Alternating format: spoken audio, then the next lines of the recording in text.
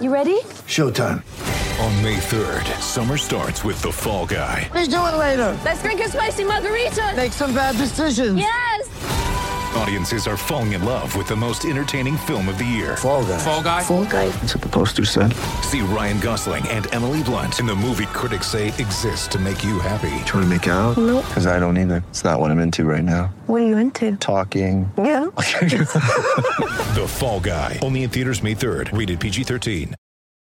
A Balfours in one hand and your team colours in the other. Balfours are for the game. Tomorrow's car is in stock today. Tech drive a Hyundai Tucson turbo diesel all-wheel drive. You're listening to The Run Home with Kimbo and The Roots. 4:34, we're in the home straight. Don't forget the Hyundai Tucson Turbo Diesel. It is in stock now. Kimbo and The Roots, thanks to Balfours. We're live from Studio Lumo SA. Time to continue talking about the World Game. It's the hot topic, Rooch, as we go to one of our very own SEN World Cup commentator, former Australian player Archie Thompson, has been good enough to join us. Archie, thank you for your time. Thanks for having me, brothers. No, it's an absolute pleasure. Everybody's having their two bobs worth, Archie. Let's go back to Wednesday. Australia v France. What was your take? Well, look, we always knew it was going to be a difficult match. I felt like with the players that they were missing, France, there was maybe a glimmer of hope. And then when your man, Craig Goodwin, scored that goal, we had a bit of hope and faith that we can go on to, to go on and win this one. But it was a rude awakening. But how good are France? Like, you can't take anything away from that team. They're amazing. They are the best, and they're the benchmark. Is it too easy to say from the cheap seats that we were a little bit negative with our game style? Because there was all this talk how aggressive and attacking Australia would be. Well, mate, I thought we started well. Like that first 15, 20 minutes, we looked like we weren't overawed at all. But then it almost seemed like France just slipped another gear. And it was just probably a little bit because at the first goal that we copped was, you did defend a corner, but just as important is the second phase of that corner when it comes back in again. And it was a great delivery in, and we just didn't do that well. And free header on the on the 6-yard box, and then that makes it 1-1. And I just felt that knocked the stuffing out of the boys. And then a cheap giveaway by Nathaniel Atkinson in that back third, and you can't do that against players like that. You just get punished. Archie, I'm not sure if you're driving at the moment. You're just dropping in and out a little bit. I don't know if it's possible to pull over or.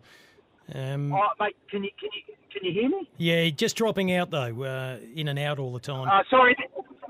Sorry, that part was a dodgy part of Melbourne. I'm sorry. Oh. Can you hear me now? Oh, that could be anywhere, Archie. Just going through South Yarra, were you? Oh, okay.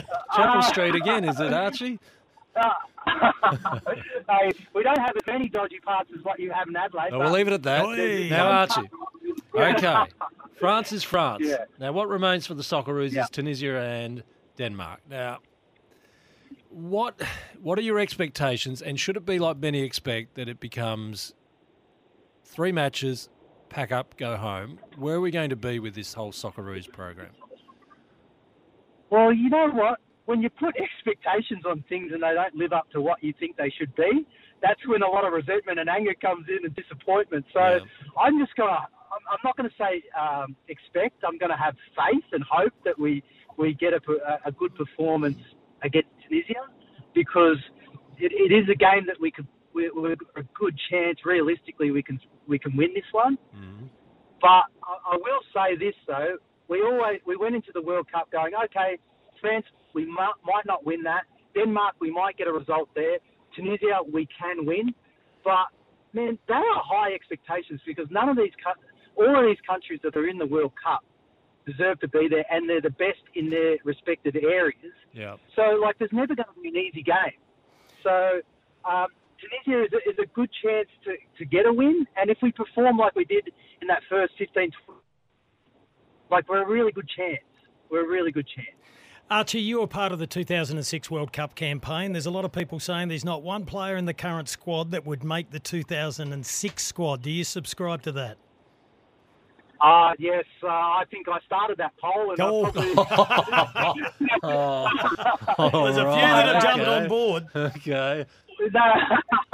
Well, look, to be honest, it probably is one of the weakest Socceroos teams that we've sent over to a World Cup.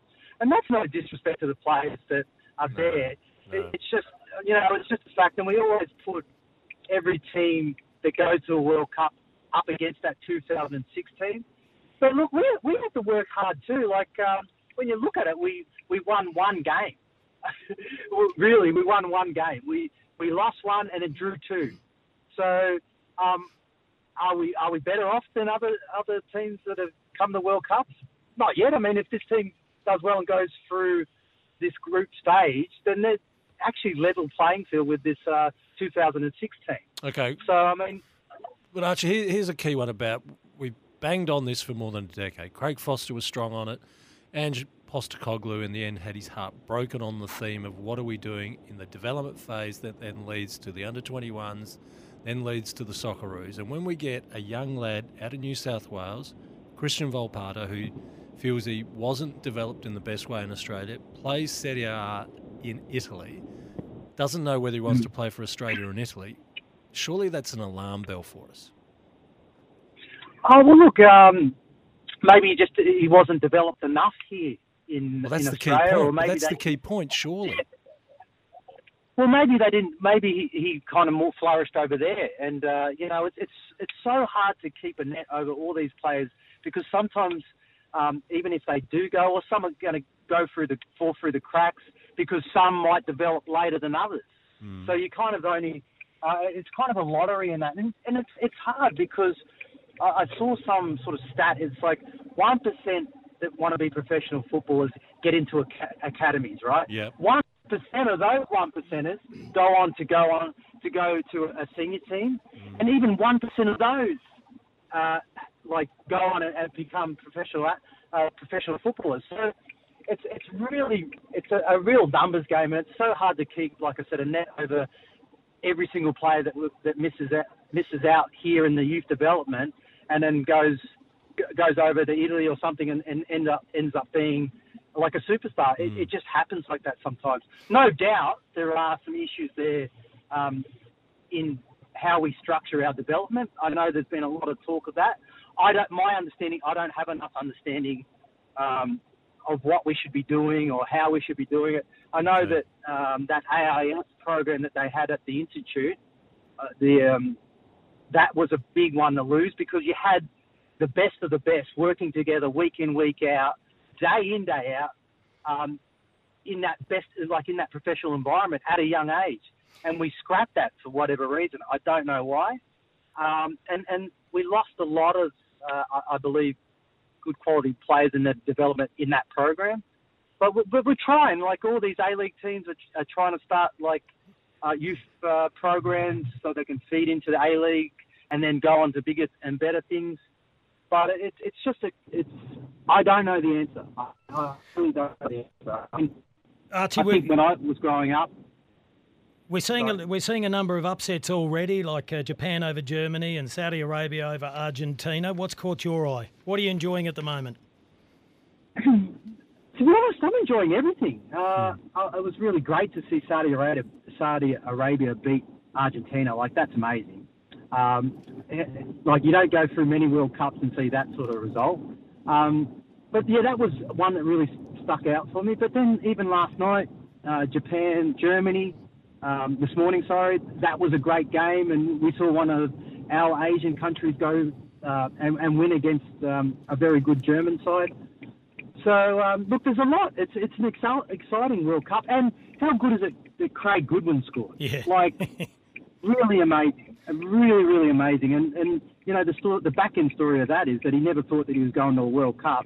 And within a couple of weeks and months, he's starting on the biggest stage and scores a goal, gives us hope. And then, unfortunately, we get squashed. But it doesn't matter. We've still got Tunisia and Denmark. The door's not closed. All right, prediction for Saturday night, Tunisia and Australia. Oh, Australia are going to get pumped. Oh, I'm joking. No, Australia are going to win this one, mate. I really, really believe they're going to win this one. We're going to use your first comment as a promo. We love it. That's the Archie Thompson we despise when you used to come over here. Well, that was always a certainty against you guys. Oh, here we go. On that note, we love you, Archie. We look forward to your coverage. I love you boys too. We look forward to your coverage on SEN. We really appreciate your time today. Okay, thanks, guys.